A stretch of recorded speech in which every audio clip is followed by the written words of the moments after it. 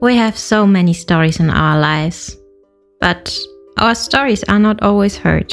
On the Hear My True Story podcast, we tell our own true stories. Before the white car parked, our head teacher had scattered. Looking at him, I could only see his tie that was flying backwards, waving at us, and he disappeared in thin air. I want to share my life story. I want to share my voice with the people because I know that just a small joke I can tell through this podcast, it will make someone smile. When you ask me what I fear most in life, I would definitely respond to you and say it's fear itself. We are fighting for togetherness. We are fighting for equal rights.